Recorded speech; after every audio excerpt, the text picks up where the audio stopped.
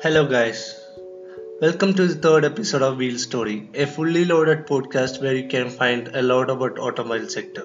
In this episode, I'll be talking about birth of Lamborghini. On April 28, 1916, Ferruccio Lamborghini, the founder of the company that bears his name and is known for stylish, high-performance car, was born in Italy. He was an Italian industrialist. In 1963, he created Automobili Lamborghini, a maker of high-end sports cars in Italy.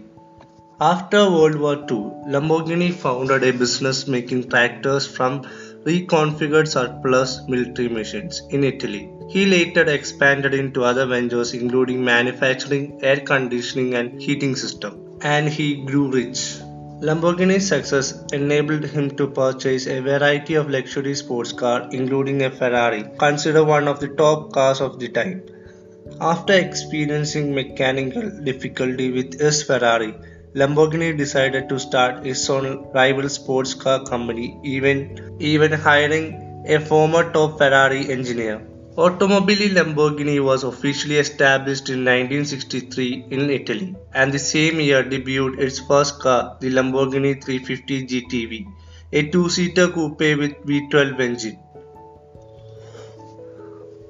Lamborghini designed and built the 350 GTV in only 4 months for unveiling at the 1963 Turin Motor Show.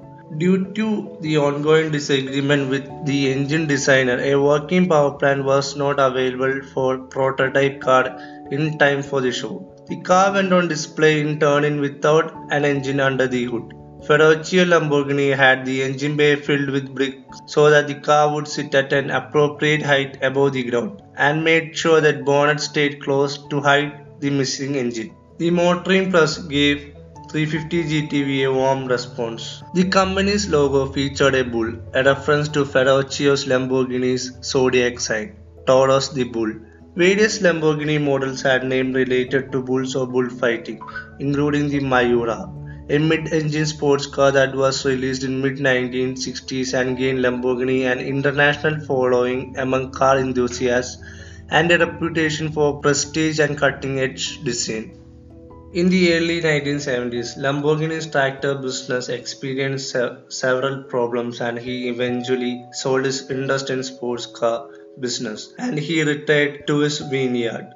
Automobili Lamborghini changed hands several times and in the late 1990s was purchased by a German automaker, Volkswagen.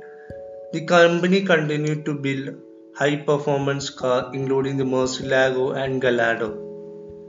This luxury car brand is only available to the rich and the famous and is an automobile that most people can only ever dream of owning. When asked what car they would buy if they won the lottery, many people's response would be a Lamborghini. This Italian car is known for its speed, power, and beauty.